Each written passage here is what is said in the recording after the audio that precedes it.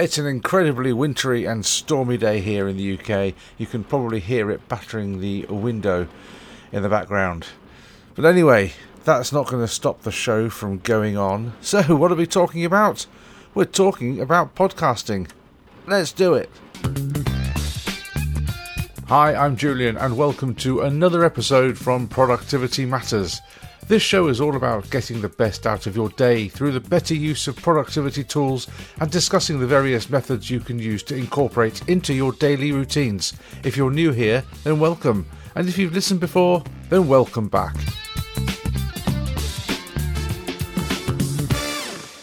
Each year, podcasts have become more and more mainstream. There is an abundance of variety to choose from, whatever your interests, from geographic, news and politics, sport, historical, crime, self-help, and so much more. It's often said that if you want to get into podcasting, you should find your niche, find something that you can talk about, find something that you've got something to say about.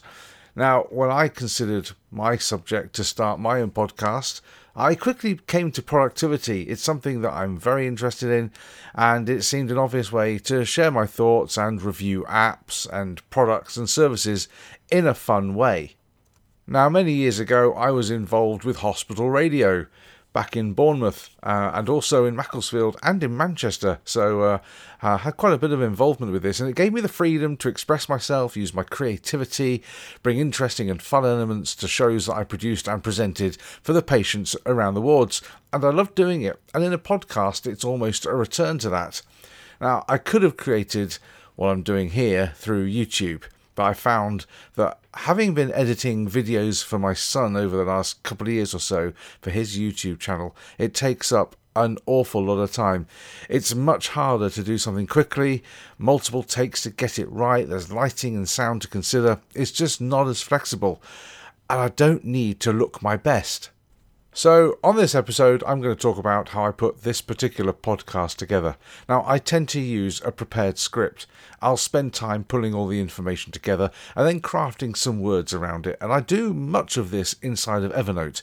I use Evernote for the majority of my note-taking. It's available wherever I am, whether it be on the web, on my MacBook, on my phone, and I can update and edit pretty much wherever I am. And some people prefer to use bullet point lists with headings and then speak off the cuff. I can't do this as well. I've tried. You could tell so easily, and editing time just goes through the roof when I have to cut out all the ums and ahs and all the mistakes or have to start again. So with a script, 95% of it is all there. And when it's time to record, I shut myself away. I close the doors and the windows and my equipment, which consists of a Blue Yeti microphone suspended from an arm over the desk.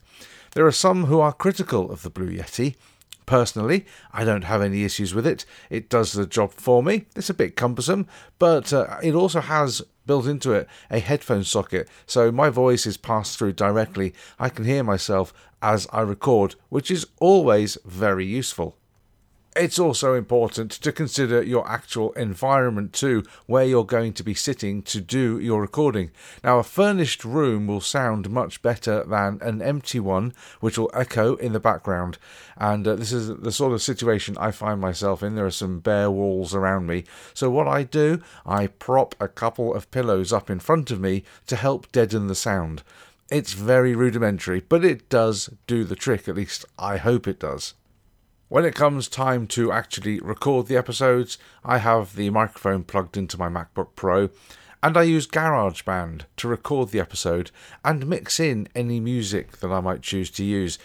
I also have pre-recorded the beginning and the end of each episode, and this helps to speed up the production process, saving time, and of course, improving productivity, which is what this overall podcast is all about.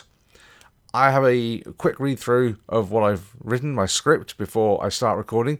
This helps me to make sure that I have the cadence right, the inflections are in the right place, and it also helps to make sure that the sound levels are correct and I don't peak too much, there's no clipping where distortion starts to kick in. Then it's time to record. And after I've finished recording all the segments and I've listened back to it all, made any small edits, and if I need to add in some music, then I export the file to an MP3. So far, so good. Once you have your recordings, it's time to host it somewhere that people can listen to what you've created. There are a number of different podcasts. There are a number of different podcast hosts available, all offering varying degrees of functionality, such as Libsyn, Podbean, Buzzsprout, many, many more. I use Anchor to host and publish my podcast. It's easy to create an account, upload an episode, add specific episode information along with artwork, and publish it to multiple podcast apps such as Apple Podcasts, Pocket Casts, Overcast, Spotify, to name but a few.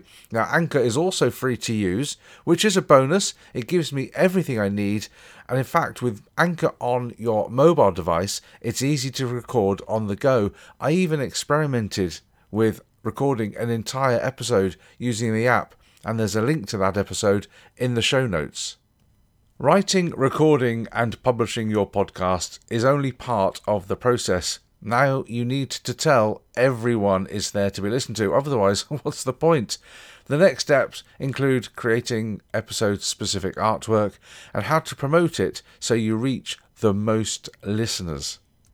If you haven't already used it, I recommend Canva to create your artwork.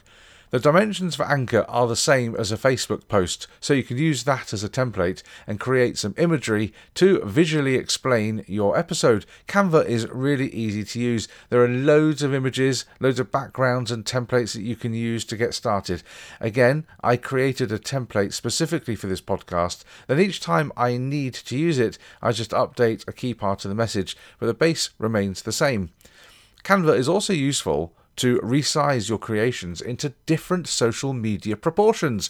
So from your initial Facebook image, you can then create a very similar one to for Instagram and Twitter with very little tweaking needed in between. So it's very easy to create one image to be used across multiple different platforms. Now, Canva is free to use, the basic functions. If you want the resizing feature, which is, for me, a real time saver, and you get access to a lot more images, then you'll need to use the Pro version. And I've put a link in the show notes that gives you a 30-day free trial of that Pro version. Trust me, it's absolutely worth it. And here's another hint. I use Buffer to create and schedule social media posts. It means that I can plan ahead, and my podcast promotion can happen at around the time the episode is actually published. I don't need to be awake for it. I can have it done whenever. Very, very simple. And finally, if you also use an email list or a customer list, then send emails to your subscribers to advertise the fact that a new episode is available, along with a brief synopsis. I do this using ConvertKit, and that has helped to increase the listener levels no end. There are other tools you might want to use to help promotion, such as Headliner, which creates a short trailer. It's a visual trailer, so you can put that on Instagram, and that's also free to use, and it also adds an element of professionalism to your podcast. So, you've got your artwork created. Buffer is loaded with posts to advertise your new episode at a time to coincide with the release of the episode, wherever you may be hosting it. Now you just need to wait. But, and here's a big but, and this is one that I think people seem to forget, even when your podcast has been released and people are listening to it, you still need to continue to promote it. It's a big, big world out there. The audience is ever growing and changing, so don't sit still. Don't just push it out there and then wait for people to come to it. They may miss the initial Twitter post that said it was out there. You may reach additional people through whatever hashtags you might use, and therefore you need to continue to push it. Keep promoting it. Try different hashtags to see which one works best and gets the bigger audience. And try posting it at different times a day. Like I said, posting it once, you're only going to get the people that see that at that particular moment in time. Promote it again later in the day, the next day, at different times of the day. Your audience is global, and whilst you're sleeping, Others are awake and reading your tweets and your Instagram posts and listening to your show. I've included links to all the products that I've mentioned in the show notes. It's now up to you to get started. You have nothing to lose. Go forth and create. That's all for this episode. Hopefully you found something interesting, and if you have any comments, then I'd love to hear from you. Just message me via the link in the show notes. Please don't forget to subscribe where you normally listen to your podcasts so that you never miss an episode. Thank you very much for listening, and until next time, please remember, productivity matters.